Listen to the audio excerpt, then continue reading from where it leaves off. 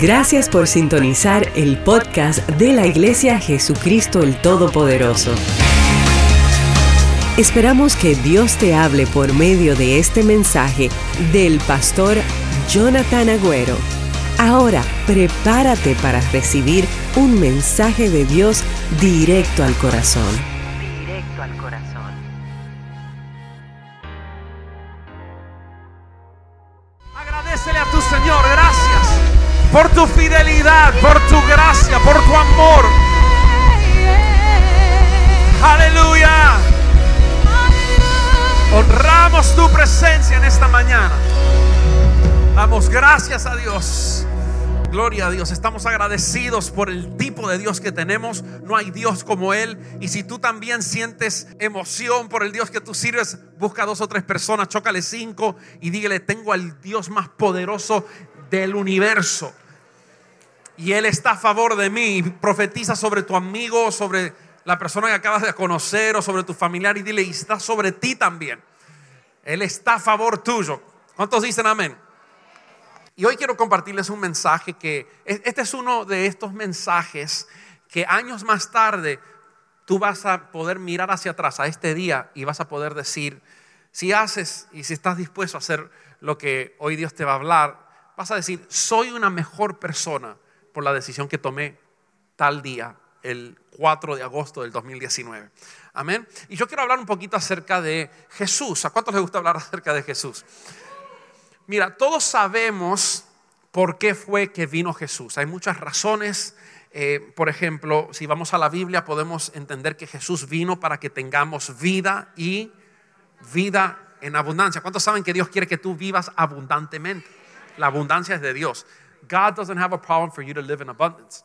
Vamos a la Biblia y leemos que Dios vino. Otro propósito por qué Jesús vino es para salvar y rescatar a los perdidos. Él en una ocasión dijo: yo no vengo a los justos, sino que vengo para que los perdidos se arrepientan y tengan vida eterna. También entendemos que Jesús vino a entregar su vida para salvar a muchos. Pero muy poquito se habla en la iglesia del por qué vino Jesús. ¿Sí? O perdón, mejor dicho, escuchamos mucho del por qué vino Jesús, pero no hablamos mucho de cómo vino Jesús. Y yo quiero que vayas conmigo a Lucas capítulo 7. Hoy vamos a hablar de cómo vino Jesús. Una de las maneras de cómo Él vino. Y muchos quizás hoy dirán: bueno, pastor, Jesús vino enseñando. ¿Cuántos saben que Jesús enseñó? Jesús vino sanando, vino predicando, vino haciendo todas estas cosas, enseñando. Pero hoy quiero mostrarte otra manera en cómo vino Jesús. ¿Están conmigo? Lucas 7:34 dice así: vino el Hijo del Hombre que come y bebe. ¿Cómo vino Jesús? Lo voy a preguntar otra vez. ¿Cómo vino Jesús? Comiendo y bebiendo. Es más, Jesús llegó comiendo y bebiendo tanto que muchas personas, muchos religiosos de ese tiempo, lo acusaron como un borracho y lo acusaron como un glotón. Si no me crees, ve conmigo a Mateo capítulo 11, versículo 19, para que no pienses que estoy inventando cosas, una doctrina rara. Mateo 11, 19 dice: vino el Hijo del Hombre que come y bebe, y dicen: he aquí un hombre comilón y bebedor de vino, amigo de publicanos y de pecadores. Querido amigo que estás en este lugar, amiga, Jesús llegó comiendo y bebiendo. Algunos ahora mismo están diciendo: wow, no sabía que tenía tanto en común con Jesús. ¿Cuántos son comelones aquí, bebedores?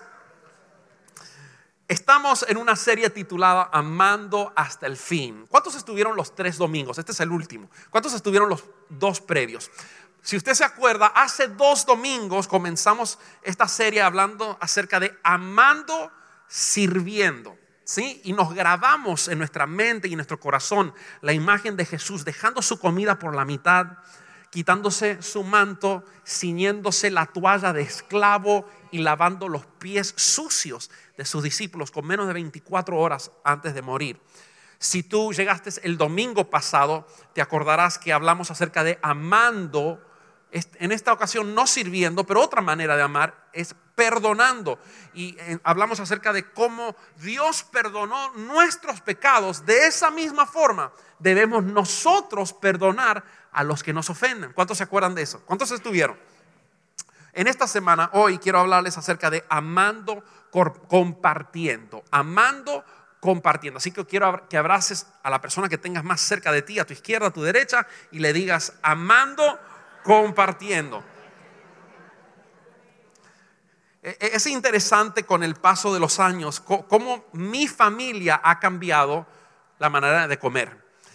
Cuando nosotros nos casamos con Carlita, si nos hubieran preguntado cuáles son los 4 grupos de comida, hubiéramos dicho McDonald's, Burger King, Taco Bell y Pollo Tropical. Ahora, la semana pasada cumplimos 14 años de casado. Y si usted va a mi casa, sí, gracias, ha sido un desafío, pero más que un desafío, una bendición. Mentira. Si usted va a mi refrigerador y lo abra hoy, usted no va a ver esos 4 grupos. Ahora que se habla acerca de cuidarse uno y comer saludable, usted abre mi refrigerador y va a ver una selva. Una selva. Yo a veces cuando vamos a Whole Foods, a veces veo el carrito de Carlita y es puro verde. Usted va a ver kale, usted va a ver pepinos, usted va a ver brócoli, usted va a ver flax seeds, ¿qué más? Huevos de gallinas sin jaulas, que son criadas sin jaulas, ¿verdad? Todo ese tipo de cosas. Entonces ha progresado la manera en que nosotros comemos como familia. Si usted estudia un poco cómo comían en el Nuevo Testamento, en la iglesia primitiva, las comidas, usted se va a dar cuenta que las comidas, the meals, eran mucho más que solamente la comida rica que probaban. Es más, las comidas eran oportunidades para juntarte con gente que tú amas. Y no solamente con los que tú amas, sino con los que tú no conoces todavía, con el propósito de profundizar relaciones. Las comidas en el Nuevo Testamento, es más, en algunas universidades cristianas hay clases que se llaman comidas del Nuevo Testamento, porque era un evento. Era un evento. Algunos hasta piensan, algunos eruditos, que la gente experimenta mejor a Dios mientras comen y hacen sobremesa. Hoy en día se ha perdido eso. Yo recuerdo en nuestros países, ¿verdad? Yo me vine de 2 añitos de Argentina, pero mis padres siempre nos cuentan, y con las tradiciones italianas, porque de parte de mi mamá tenemos ruso y tenemos italiano. Mi abuelo era ruso de Ucrania, y también mi abuelita, su mamá era de Italia, de Sicily. Y entonces me cuentan, cuando uno comía,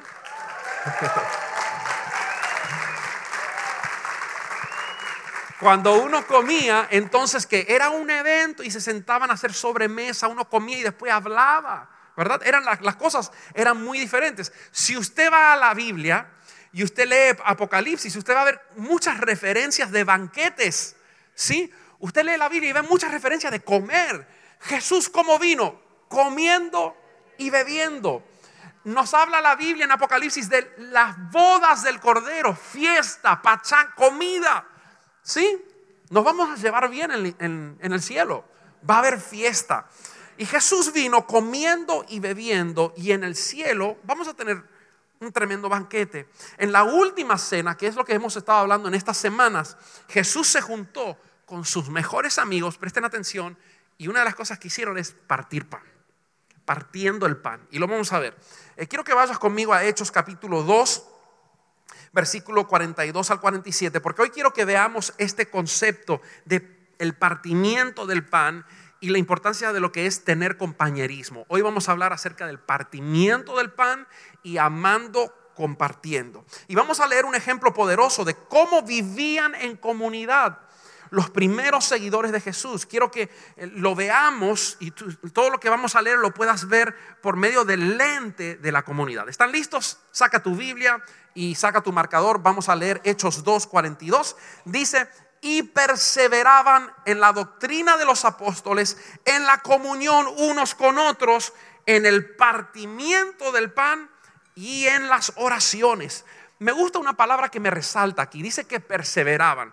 Si usted va a la Biblia en inglés, dice la palabra que usa es devoted, que estaban dedicados a esto. No era algo que acontecía, mira, decidimos juntarnos y bueno, sucedió. No, era algo que era intencional. Esta gente era intencional en mantener y guardar la doctrina de los apóstoles, lo que se enseñaba en la Biblia.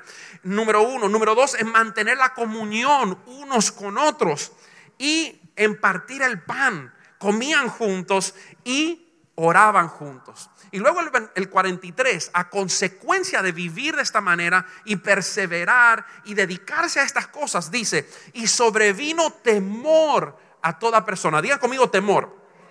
Esto no es un temor de miedo, este es un temor de asombro. En inglés la palabra es asombrados, porque Dios, cuando vio que se juntaba la gente, que oraban juntos, que comían, que hacían la vida juntos, algo comenzó a desatarse. Y dice la Biblia en el 43, y muchas maravillas. ¿Cuántas? ¿Cuántas? Muchas maravillas y señales eran hechas por los apóstoles.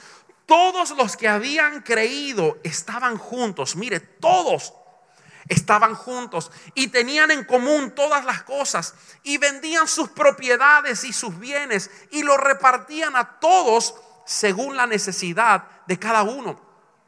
Y perseverando unánimes cada día en el templo. ¿Cuántos días iban al templo? Cada día. Ay, este domingo ir a la iglesia, ay, cómo quisiera quedarme. Todos los días venían al templo y partiendo el pan en las casas, también comían juntos con alegría y sencillez de corazón, alabando a Dios y teniendo favor con todo el pueblo. Y el Señor añadía cada día a la iglesia los que habían de ser salvos. ¿Se parece tu vida a lo que acabamos de leer? No me conteste, por favor. No quiero que caigan en la tentación de mentir. Piense hacia adentro. ¿Se parece tu vida a lo que acabamos de leer? Porque si no, pudiera. Si hoy en día tu vida no se parece a lo que acabamos de leer, pudiera. Lo que tenemos que estar dispuestos, porque la Biblia dice que estas personas perseveraban, they were devoted, determinaron a hacer esto, en vivir en comunidad. Dedicado a una comunidad de otra gente, comprometido a disciplinas espirituales que provocaban que la presencia de Dios fluyera constante en donde se movían. Ellos estaban provocando, y esta unidad era un testimonio a la gente, primero en su familia y luego en la gente donde ellos hacían la vida, en el mercado, ¿verdad? Afuera, ellos veían que siempre estaban juntos, que estaban, a pesar de que estaban corriendo por sus vidas porque los querían matar a los cristianos, aún así podían partir pan con alegría y sencillez de corazón. Algo sobrenatural estaba aconteciendo aquí. Era un tiempo donde nadie tenía necesidad, porque cuando se veía una necesidad en el cuerpo de Cristo, alguien vendía algo que tenía para satisfacer esa necesidad. A ti te faltan zapatos, pues mire, ¿sabes qué? Yo voy a vender esto para que tú puedas tener zapatos. Era una comunidad. Y yo pregunté esta pregunta porque yo sé que la mayoría de nosotros hoy aquí, incluyéndome a mí mismo, no tenemos ese tipo de comunidad. Y no te culpo. Es más, hace años un autor que no recuerdo su nombre, él sacó un libro y en ese libro él hizo un estudio estudiando las razones por qué hoy la sociedad de hoy no se mueve en comunidad como se movía en el tiempo de Jesús. Y déjeme decirle algunas de las cosas que decía el libro. Por ejemplo, él decía, una de las cosas que cambió la manera en que nosotros nos relacionamos fue el aire acondicionado. Porque antes que existía el aire acondicionado, cuando venían los días de calor, ¿qué hacía la gente en las tardes? Salían afuera en sus mecedores. Hola vecino. Hola. Los que pasaban se saludaban. Había conversaciones, los niños jugaban afuera, se juntaban, planeaban vacaciones junto con los vecinos, había más comunidad, ¿o no? Entonces, ahora que tenemos el aire acondicionado, pues, ay, qué rico, no tengo que salir a ningún lado. Aquí en casa estoy 72. Mira, ahora con los termostatos nuevos, con tu teléfono, ahí con el NAS, 72 programado, no tengo que salir de casa. Otra cosa que mencionó el autor es que antes los garajes donde uno estacionaba su automóvil estaban despegados de la casa. Entonces usted llegaba de su trabajo, estacionaba su carro en el garaje y luego ¿qué tenía que hacer? Hola vecino.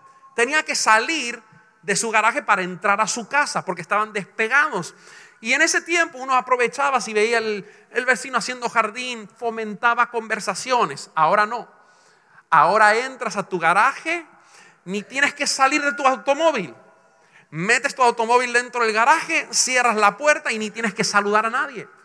Y luego llegaron los motores automatizados de los garajes, que ahora puedes entrar con tu carro con ventanas oscuras para que nadie te vea, apretar un botoncito, entrar a tu baticueva y que nadie te pueda molestar, ni te pueda decir, ni siquiera te pueda ver. Luego comenzamos a hacer cercas para dividir tu propiedad de mi propiedad. Comenzamos a poner cercas. Aquellos que tenían un poquito más dinero, de repente pudieron vivir en comunidades cerradas para mantener y que no me fastidias.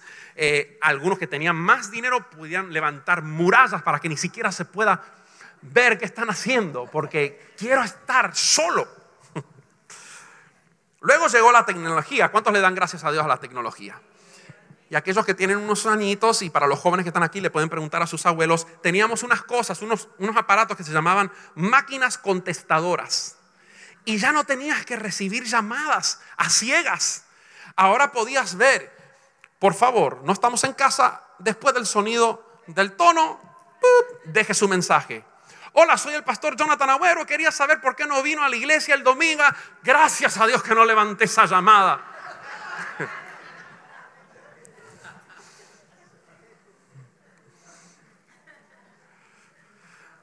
Antes tenías que salir de tu casa para comprar ropa.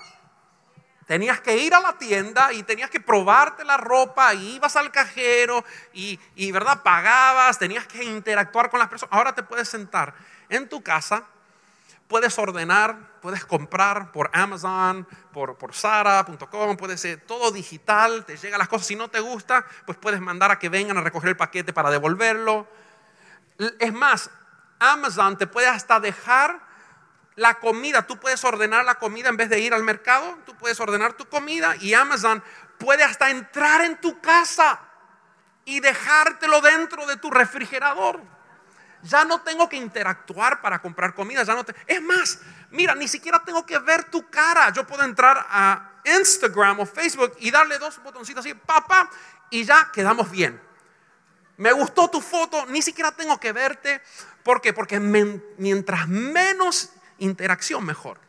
Y usted ve cómo han cambiado las cosas. Y ahora decimos, wow, qué raro se veía esta gente del Nuevo Testamento, de la iglesia primitiva. Estaban siempre juntos, comiendo juntos. Cosa más rara. Ahora entendemos un poquito por qué. Ahora, no quiero sentarme al lado de alguien. No quiero que me digan, lo sugieres dónde debo sentarme. Hoy llegaron y muchos de ustedes tuvieron una sorpresa desde el jueves. Porque estamos cambiando un poquito la manera de hacer las cosas. Porque usted va a Disney World y vienen y la gente le dice, mire, 3 aquí, 2 aquí. Y usted va como un pingüino ahí. Y se para y no dice nada. Pero en la iglesia, yo vi unos cuantos de ustedes que le dijeron, mire, siéntese por acá. Y entonces, queremos que nos ayuden esto, ¿sí? Porque queremos sentarnos lo más adelante posible. No queremos que la gente que está adorando a Dios, que llegan temprano, después sean interrumpidos por gente que le pasen, ¿sí? Queremos hacer las cosas con orden. Y después cuando lleguemos al Doral también, que cuando tengamos las cámaras y hagamos todo y hagamos el live streaming del servicio para llegar a muchos países, entonces queremos que todo se vea bien llenito. Ayúdenos en eso, ¿sí? Pero usted ve como a veces, ay, nos molesta, es que no quiero sentar, es que quiero una para mi cartera y quiero uno para, y no quiero que nadie, porque me gusta poner los codos aquí.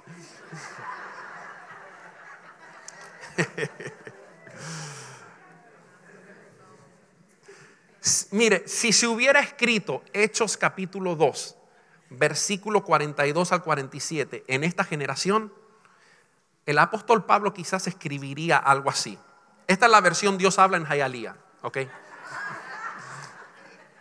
Los cristianos perseveraban en lo que les parecía bien y ocasionalmente llegaban a la iglesia cuando tenían tiempo.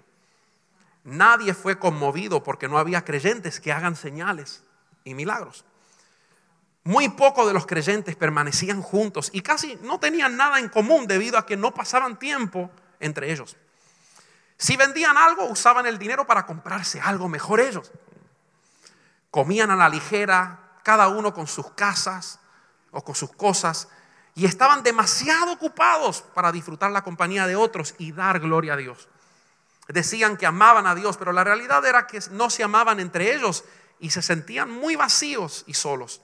Como resultado, le caían mal a la mayoría de las personas y pocas personas se salvaban. Quizás esta sea una pequeña exageración de lo que estamos viviendo, pero no estamos muy lejos de donde algunos nos encontramos hoy. Es esto lo que acabamos de leer, no está muy lejos de donde nos encontramos nosotros. Y yo quiero que hoy usted me permita que abra su corazón al Señor en este día y que me permita ofrecerle en esta mañana una oportunidad. You don't have to take it.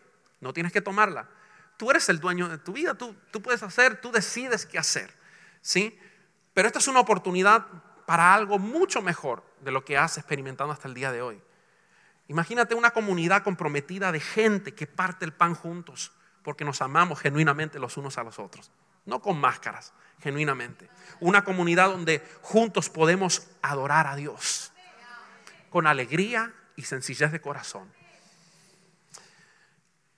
Nosotros vivimos en una sociedad y en una nación donde valoramos mucho la independencia, ¿verdad? Es más, cantamos a la independencia. Hablamos acerca de quiero ser financieramente independiente. Escucho a personas decir yo soy emocionalmente independent, ¿sí? Soy una persona independiente.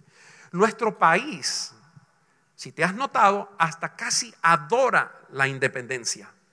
Problema, para ser un seguidor de Jesús es totalmente opuesto a ser independiente.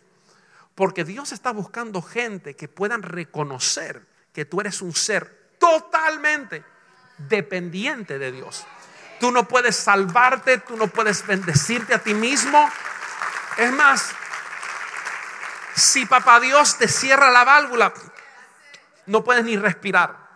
Somos gente totalmente dependiente de Dios.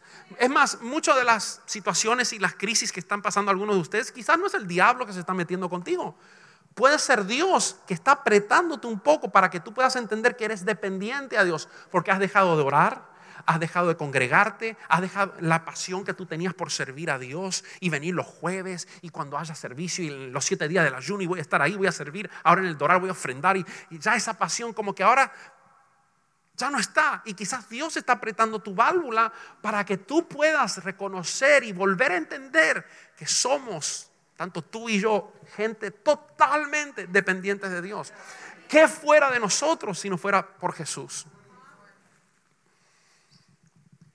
Y yo quiero compartirte 2 puntos importantes en el día de hoy. Si tienes para anotar, anota el primero. Es comparte el amor de Jesús con otros creyentes en la iglesia.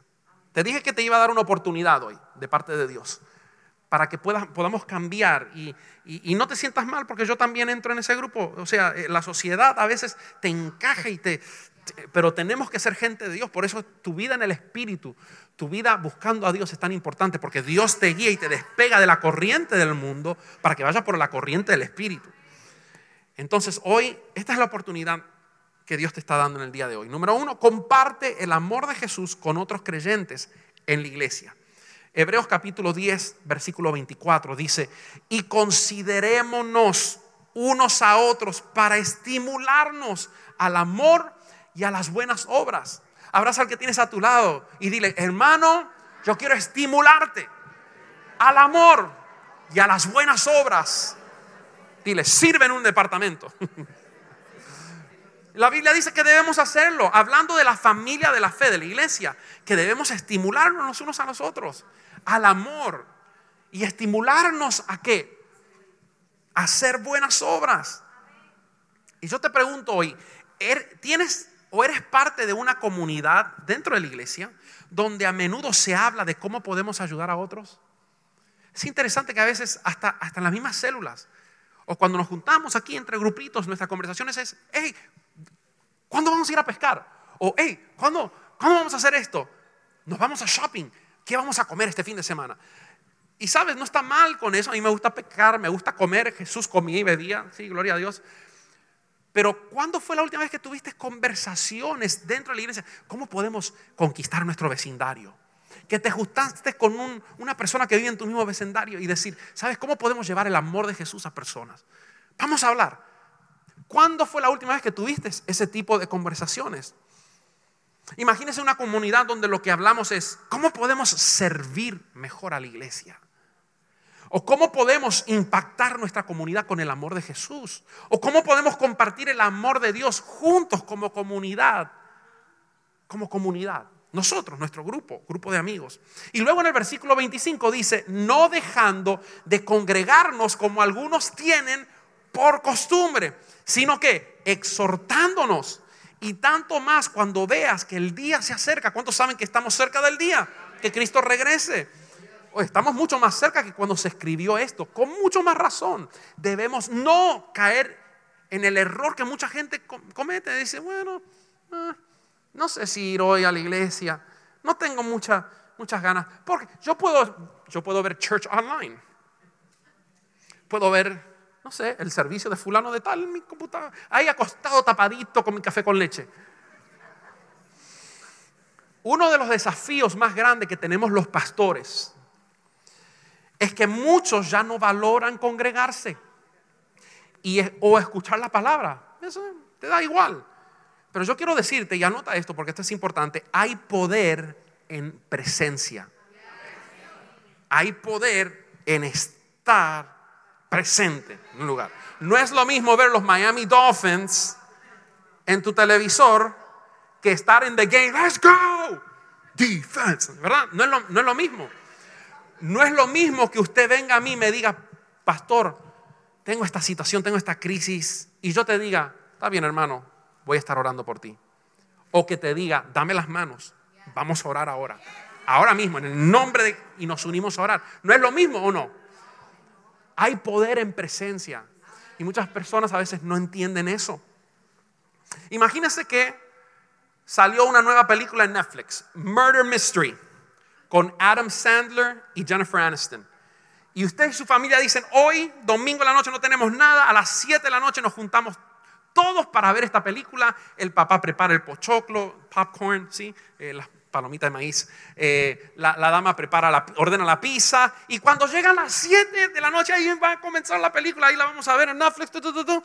Y está el papá solo mirándola en la sala. La mamá está mirándola en el televisor de la cocina. El hijo lo está mirando en su televisor en el cuarto. Y la hija en el baño mirándolo por su teléfono. Y los 4 están viendo la película. ¿No es mejor verla juntos? Yo he tenido situaciones con Carlita también, que ella deja de ver algo porque no es lo mismo verla ella sola que verla con I want to watch this with you. ¿Por qué? Porque hay poder en presencia.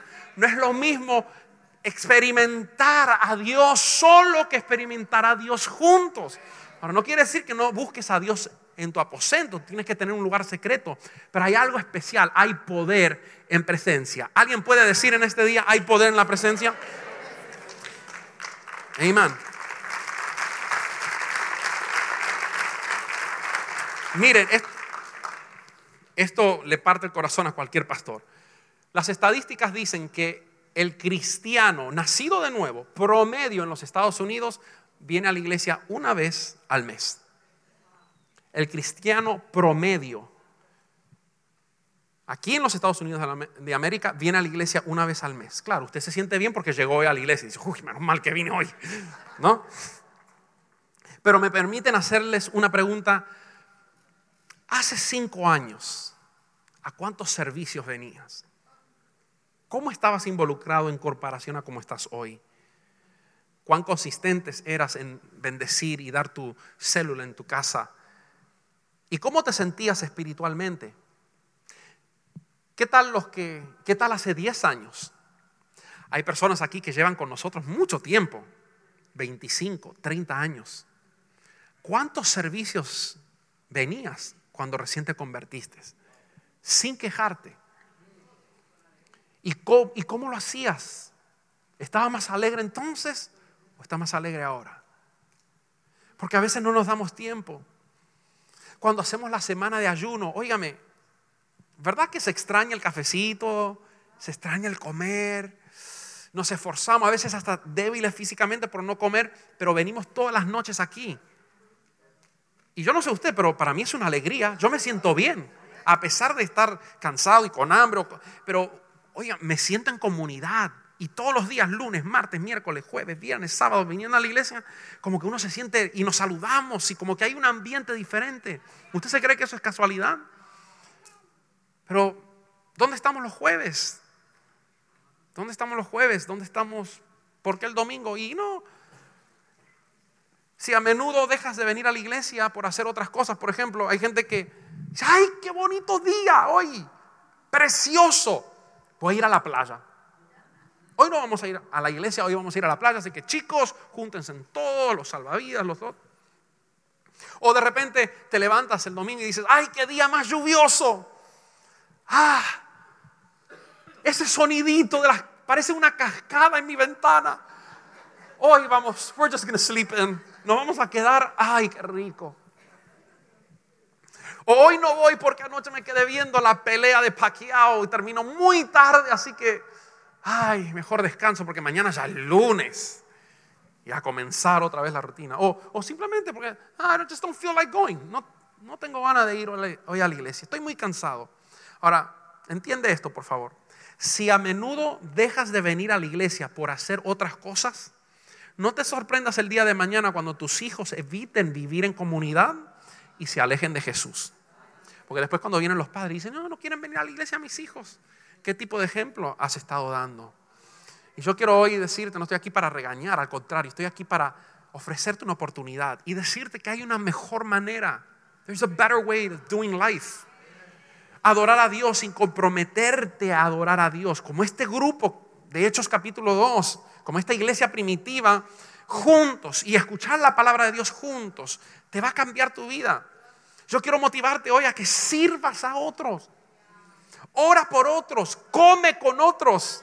Jesús vino comiendo y bebiendo. Y lo segundo que quiero compartir hoy, para ya ir terminando, no dije terminar, ir terminando. Dile al que tienes a tu lado, comparte el amor de Jesús con una comunidad comprometida de personas. Lo voy a decir otra vez, comparte, para los que están escribiendo, comparte el amor. Can you give me some pads? Just strings or pads. Appreciate it. Comparte el amor de Jesús con una comunidad comprometida de personas. Mira, escúchame esto.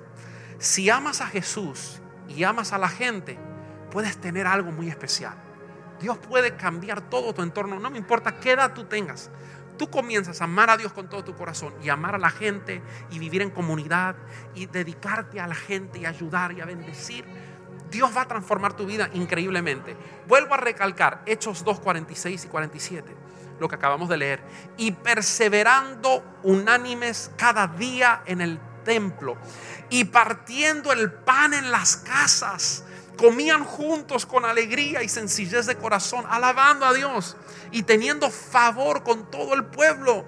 Mire, la gente comenzaban a ver esta gente como ellos estaban juntos y los que miraban de afuera decían, yo quiero eso.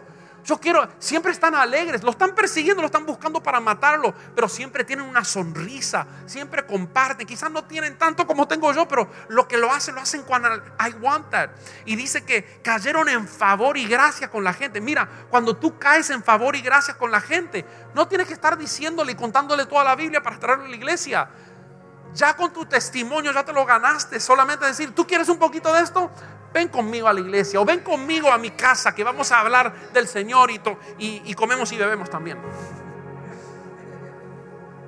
Y dice la Biblia, y teniendo favor con todo el pueblo, y el Señor añadía cada día a la iglesia los que habían de ser salvos. la iglesia comenzó a multiplicarse. Porque sabes que allá afuera la gente está buscando gente que le ame, que puedan ver más allá de sus errores, de sus, ¿verdad? De todo lo que ellos ponen as a front, y que puedas ver que es una persona necesitada, y que tú puedas extender tus brazos, abrir las puertas de tu casa e invitar a gente, partir el pan con ellos, orar juntos. Esto que leímos aquí en Hechos 2:47 es un grupo que estaban haciendo la vida juntos.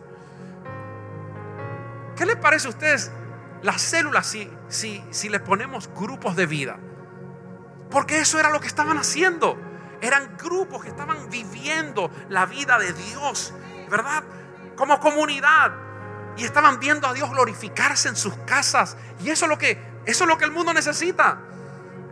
Que tú puedas ir a un Starbucks a las 7 de la noche con un grupo de personas para leer la Biblia y sabes que gente diga, ¿qué están haciendo? Como nos ha acontecido. No, estamos estudiando. ¿Puedo compartir?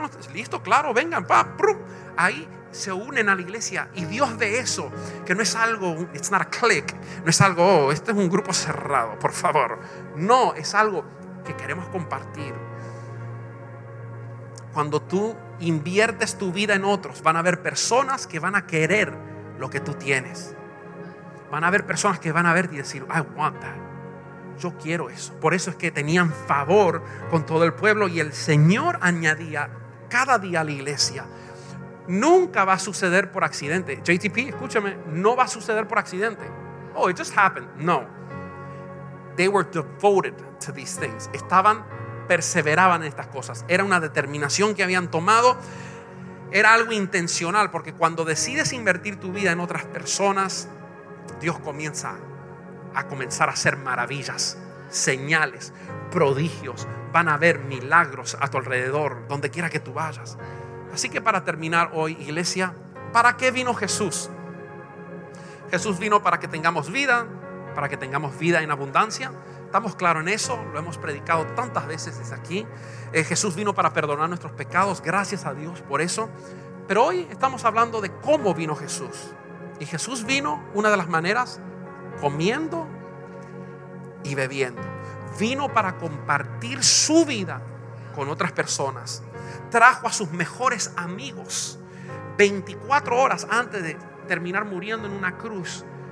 Y Él quiso, aún en el Getsemaní, cuando subió en el Getsemaní y subió con sus 3 más cercanos, dijo, venga muchachos, ayúdenme a orar porque está angustiada mi alma hasta la muerte.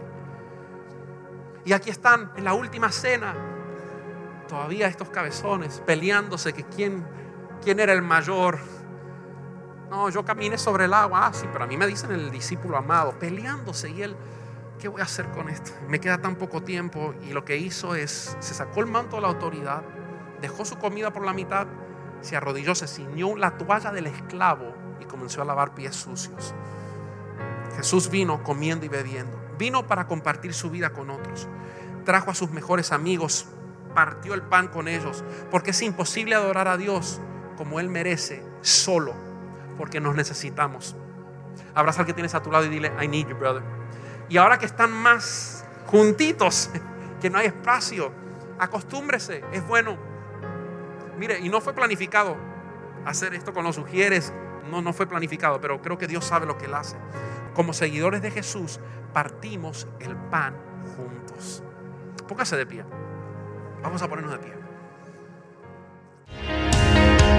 Si deseas compartir lo que Dios ha hecho en tu vida por medio de este mensaje, puedes escribirnos al correo amen@ministeriojtp.com. Y si deseas ser parte de lo que Dios está haciendo en la Florida, puedes enviar tu donación entrando a nuestra página web ministeriojtp.com. Y te esperamos en el próximo episodio del podcast de la Iglesia Jesucristo el Todopoderoso.